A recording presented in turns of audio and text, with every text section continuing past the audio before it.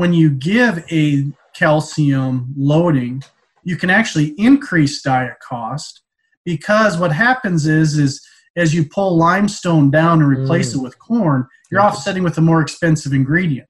So on a least cost basis, it sometimes can actually work against you. But the reality is you're exactly right. If we get too much calcium in these diets, and we clearly know that now, especially if we get over like a 2, even 1.5, we could argue, a lot of data 2 to 1. We know we're decreasing growth if we looked at a total or analyzed basis comparing those. Swine it. It's time for a new era of communication in the swine industry, one that you can get the latest updates while commuting or driving to farms. Here you will have the brightest minds of the global swine industry in your pocket. Hey everyone, so today I interviewed Joe DeRouchey from Kansas State University, and we talked about feed enzymes and some thoughts on phytase, calcium release from phytase, which has some quite counterintuitive aspect there. Superdosing phytase in nursery versus growth finishing pigs. Should we give some amino acid or energy values? And also poultry and pigs when it comes to enzymes. Are there difference there? And finally, some thoughts on xylanase and protease. So with that, enjoy the episode. Swine It podcast is only possible with the support of forward-looking and innovative sponsors like Gestal, always one step ahead in swine feeding. Adiseo provides programs and services to help producers achieve their targets in a high-quality, safe, and sustainable way. NutriQuest, experts serving producers and delivering breakthrough solutions. Genesis, the first power in genetics. Zinpro, essential trace minerals, exceptional performance. Every Pig, a simple yet powerful pig health and production management tool. Welcome to Swine It Podcast. My name is Marcio Gonçalves, your host for today's episode. This episode's sponsor highlight is about Zinpro. Since 1971, Zinpro Corporation has focused on one thing: trace mineral nutrition. As the most research-proven organic feed trace mineral products in the industry, Zinpro Performance Minerals deliver performance and profitability to swine operations around the globe. To know more, go to zinpro.com. Hello, everyone. Today we have Dr. Joe DeRouchey here with us. How are you, Joe? I'm doing great, Marcio. Thanks for having me on today. Yes, I appreciate your time, and we're going to chat about recent thoughts on enzymes in swine nutrition. So the first question of the podcast, and now we're also YouTube recording here. So if you can share about your career so far and how you got involved in pig production, Dr. DeRouchey.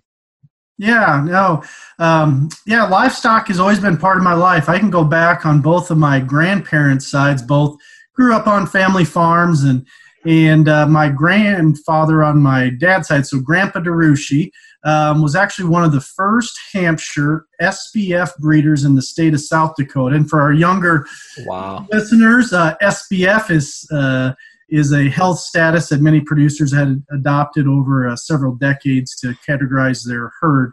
And actually, my father ordered his first 4-H pig through the Sears Roebuck catalog, a Yorkshire gilt that came on a train from Chicago to northern South Dakota, and started his pig production on a pig that came on a train out of the Sears Roebuck catalog. So, but my family has been rooted in pigs, and my dad and me growing up with my brothers, we had the largest Chester White breeding herd in North America for many years in the 1980s and early 90s. Wow. Swine production and livestock as well, cattle and sheep, were part of my upbringing. And I went to South Dakota State in animal science and wanted to continue on in the swine area. And so I chose to go to graduate school in swine nutrition, was fortunate to get into the K-State program where I did my master's and PhD. And as I finished up that, my PhD, there was a position opening at K-State that was very heavy in extension and in a regional office. And I was fortunate to get that. And after a couple of years, moved into the Department of Animal Science as a swine extension specialist. And also I do environmental manure work with producers as well. and been on staff at K-State now just over 19 years. And my role today is extension and research. So I work a lot with producers, and then as well as training of graduate students. Get involved in some teaching activities, but mainly focus on research and extension as part of my current job. Very good. And 2 comments, right? One is that for those that don't know, Dr. DeRouchey was in my committee, so that was a joy to interact with you there. And then second, I mean, you guys as a group formulated for a lot of sows around the globe, so that's very it's very good, I think, when faculty members can have real life experience. Yeah. It's I think we take that as for granted sometimes. Yeah, it's one thing, and each program's a little different, and every person in our swine industry is a little different where their interests are, and we're very fortunate here that we carry a lot of the same interests in the applied research side, as well as staying with a tight producer connection, not only in Kansas but throughout the U.S. and the world. And we've been very fortunate to have a number of graduate students that have went on to have wonderful and rewarding careers for us, and including yourself and what you're doing, but many others as production nutritionists, others in academics, the feed industry. So that truly gives us the most joy in our jobs, is to see the students, whether graduate students in particular, but a lot of undergraduates that we work with end up in careers in the swine field. Very good. So as we think about feed enzymes, Joe, what's the first thing that comes to mind? Yeah, this is one that, we always get a lot of questions on, and the industry is really engaged with. I mean, feed enzymes are obviously nothing new, been around for decades. Probably the most routine one, I mean, if we want to start talking about use, obviously phytase has to come to the top of the list. Phytase is standard. You are hard-pressed anywhere in the world, quite honestly, to not find phytase in every swine diet. Now, there is cases where it's not, but in general, it's almost viewed as a commodity phytase now. And the real reason, I mean, if you go through the list of reasons, if you'd ask most, it's certainly to increase the amount of phosphorus, digestible or available, depending how you want to formulate, that's available to that pig. And thus we decrease the amount of supplemental through monocal or dical phosphate as the most typical sources in North America, at least. And we decrease to lower feed cost. And along with lowering feed cost, it decreases the amount of phosphorus excretion in manure, which helps us with our manure management plans and from an environmental standpoint. Also, the calcium. Calcium, you look through almost all data, gets released at approximately the same amount as the amount of phosphorus that gets released at the different levels that we can feed phytase. So that's probably been slower to adopt, and there's still many nutritionists that necessarily don't give a calcium credit. I think more and more over the last 5 years in particular, that's become more accepted as we've done a better job of formulating to more an available basis of both minerals, or digestible basis of both minerals. So it's just standard. I mean, I don't think there's any debate there. Now, the only time that we can get into a debate is at the very high levels of phytase, whether we are confident that we're releasing 0.15, 0.16 digestible or available phosphorus. But again, those are things that are philosophical, probably outside of this talk, but again, very, very commonly used for those particular purposes. Very good. No, that makes sense. One thing that always comes to my mind when we on that topic is, I remember a conversation I had with Dr. Stein a few years back about the calcium release, and it was interesting because we want to be conservative in general. We want to be safe, but the thought there is almost the opposite, because meaning if you don't give a calcium release, it's almost that is maybe aggressive, because too much calcium sometimes is not good. So I thought that was interesting from almost counterintuitive from that standpoint. No, that's exactly right. And, as we look at limestone, one of the lowest cost ingredients that we'd have in a diet, and actually when you give a calcium loading, you can actually increase diet cost, because what happens is as you pull limestone down and replace it with corn, you're offsetting with a more expensive ingredient. So on a least cost basis, It sometimes can actually work against you. But the reality is you're exactly right. If we get too much calcium in these diets, and we clearly know that now, especially if we get over like a 2, even 1.5, we could argue a lot of data 2 to 1. We know we're decreasing growth if we looked at a total or analyzed basis comparing those. And there's a lot of different ways we can look at those ratios, but that's absolutely correct. So we need to be accounting for so we're not hurting our growth performance by using it by having too much calcium. Very good. One thought that comes to mind also in the phytase, Dr. DeRouchey, and I know you've done several studies on that area, is the superdosing. Yeah, the superdosing, Beyond P, a lot of different names for that. Generally, I think what most have seen and is pretty well accepted is that we would use a superdose level. So again, it's a superdose level, for argument's sake, let's just say it's 2,000 FTUs per kilogram, give or take and depending on the product. But oftentimes we will find a nice growth benefit from that during the nursery phase, so that both really from the starter diet through the end of the nursery period, it's not uncommon that we would see an additional 1 to 2 pounds of growth by feeding a high level. And what also in that is we max out the amount of digestible phosphorus release. And so we're feeding more in addition to that. And it's still somewhat unknown. There's certainly beliefs of potential energy release, indocidal, different things that may be going on. But I would say it's probably not clearly defined why that is. Now one issue is in grow finish. The grow finish data is much, much more variable. In fact, I'd probably lend that most of that data would not support an additional growth benefit above that, what we're getting in for phosphorus. But again, sometimes that comes down to replication too. We're trying to find small differences. And we can maybe get into this discussion when we get into the energy and amino acid side, because that's a point I want to bring up is we recognize, it almost starts to fall into a feed additive category where we're trying to promote growth. And in these cases, we're talking about probably a 1 to maybe 2% improvement. Right. The amount of replication that we need is quite substantial. And I'm fairly certain that's why in many cases we're not statistically finding these differences, even though they may be there on a marginal or numerical basis. We just need to get replication to test. Right. No, that makes total sense. So I think phytase was pretty well covered there. Anything else that comes to mind that, based on your studies over the decades or even recently? Yeah, as feed cost, as we, and I think it falls in with phytase and even with the xylanase, proteases as well. But I think with phytase, there have been continued to be more efforts looking at, do we give phytase an amino acid and energy credit?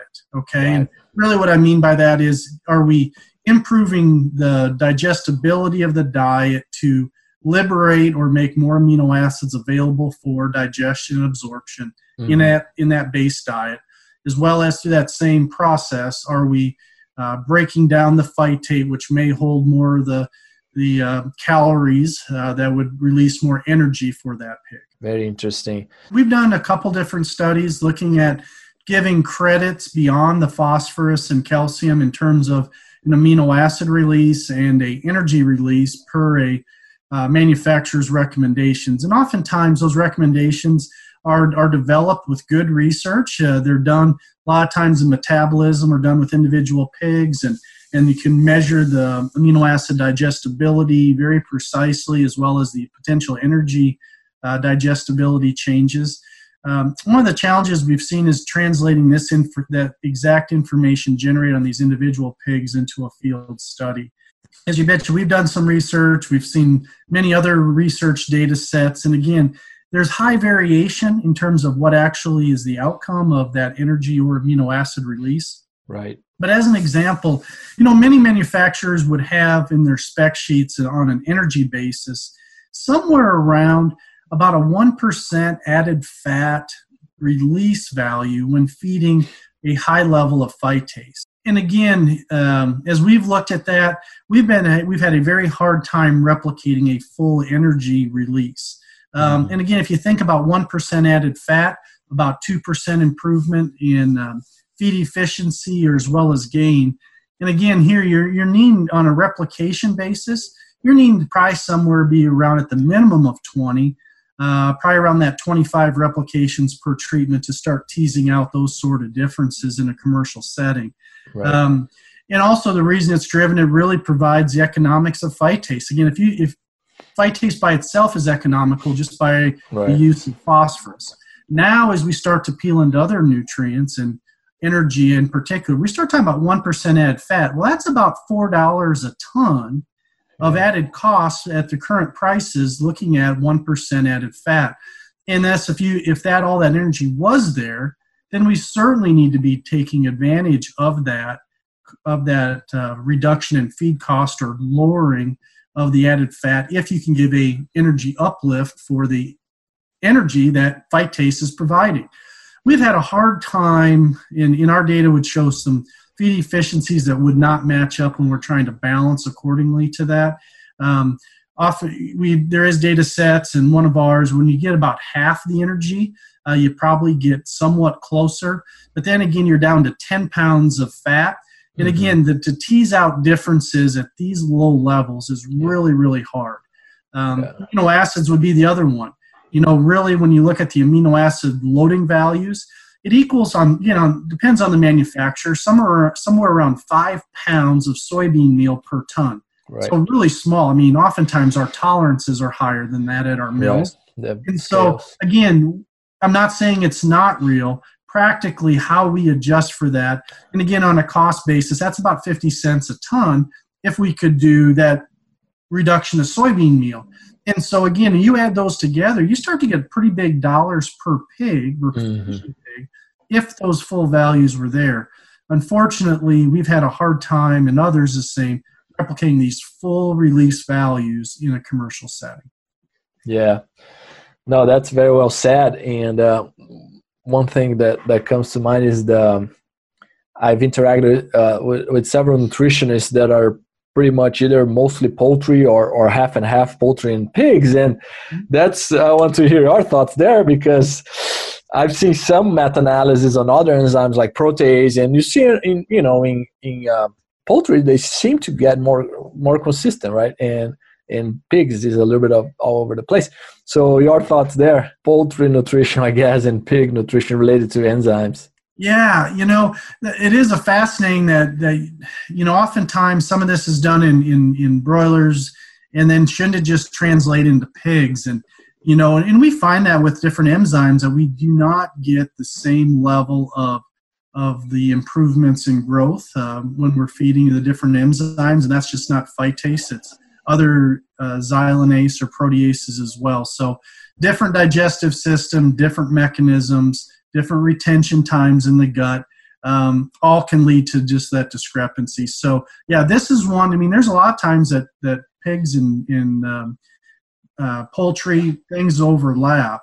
This is one that's been a little more challenging to just take one data set from one species and apply to the other.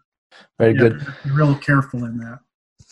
That makes sense. So as we start getting closer to the end here, Dr. DeRouchey, any final thoughts on this area? No, I think, one, I'm encouraged. I think our manufacturers have done a great job of developing a product that I think that we all can agree is very consistent in terms of in the phytase enzyme. Yeah. We know it's predictable on a phosphorus and calcium basis. We're starting to understand the amino acid and energy release side more, and that will continue to be developed. There's many nutritionists that give that value today, and it's continually being looked at as a way to lower our feed input costs through the use of high levels of phytase. Proteases, xylanases, again, plenty of data out there that would show some effects, but there's also plenty of data that shows the inconsistency. And I think we really have to make sure that we're designing these experiments correctly in the field to make sure we have adequate replication, and as well as just that we're getting given those enzymes the opportunity to provide improvement. I'll be honest, we live with our companies that are very innovative. We're going to keep developing these. I'm very hopeful that in years to come, we'll be looking at these other enzymes potentially as a standard in our diets as they get new generation, and whether it's mixtures or different types of molecules that are used in other industries that get adopted into our swine industry.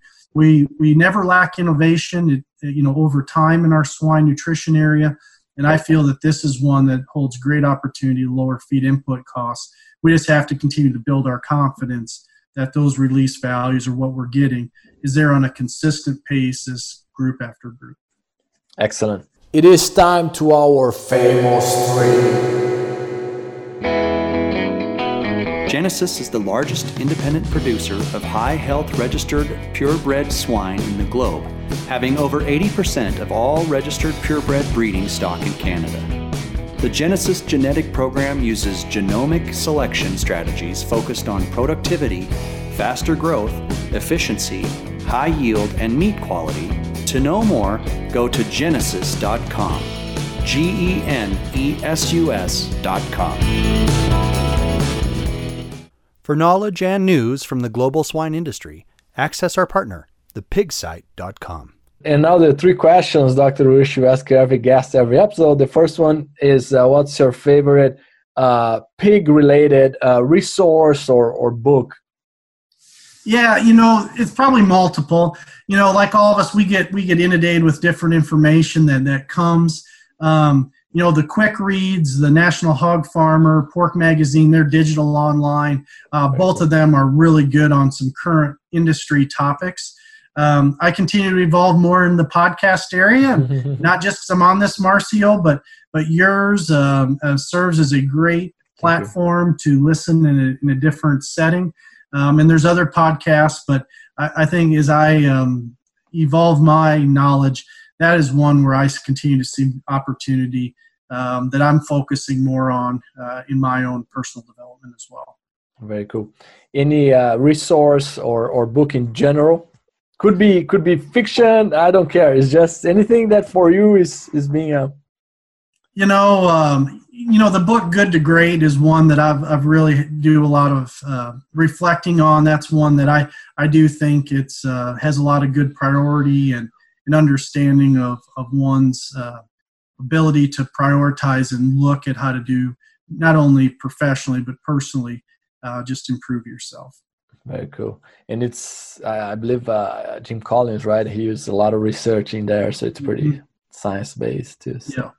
Cool. And then lastly, what do you think sets apart successful swine professionals from those who are not? You've interacted and you've seen a lot of people grow, under your eyes. So anything that comes to mind there? Yeah, I think there's two things, in my opinion, that clearly separate. One is those that want to dig in and understand the information. There's a lot of information comes out all the time, but it's those that can understand the biology and understanding of when to use certain formulations, how to value ingredients. There's a lot of things that come in that, but those that will take the extra time and truly understand the nutrition area that they're trying to formulate or know. The other one is networking. The most successful nutritionists, and again, this would be outside nutrition too, but in our swine industry, are those that continually talk and get information from others. Those that are very closed and it's not necessarily that they're not open, but they don't seek other information and input.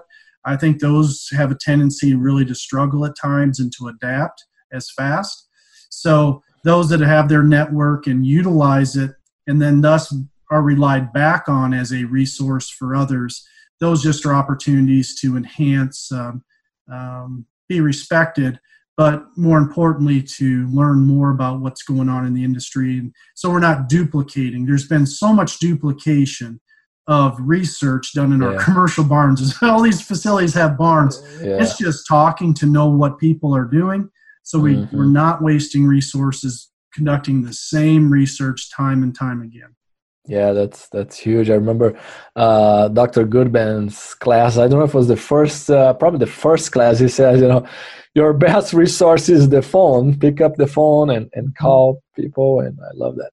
Yeah, very good. I mean, and it's crazy because sometimes if I have a question about calcium, phosphorus, if it's more the basic level, I might call Dr. Tommy Crenshaw there. It's called, you know what I mean, from very unique. It's extremely niche type of area that we live. Yeah, and there's a balance of digging in and learning it. You need to find out something yourself.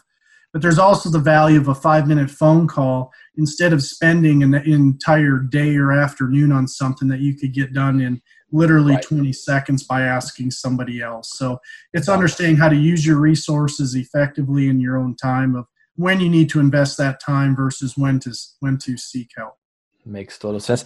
Well, very good. Thanks, Dr. DeRouchey. Appreciate your time, and we'll be in touch. Yep. Thank you, Marcio. Hey, everyone. Please share our episodes with as many people as you can so we can continue to impact the life of swine professionals from around the globe with the wisdom of our great guests. Before you go, make sure to get in our waitlist for the Swine Talks Web Conference, the first online conference of the global swine industry, an update on hot topics, and we even gonna have some controversial topics of the global swine industry, so you can leverage that knowledge in your day-to-day. Go to swinetalks.com and get on our waitlist. We'll talk soon.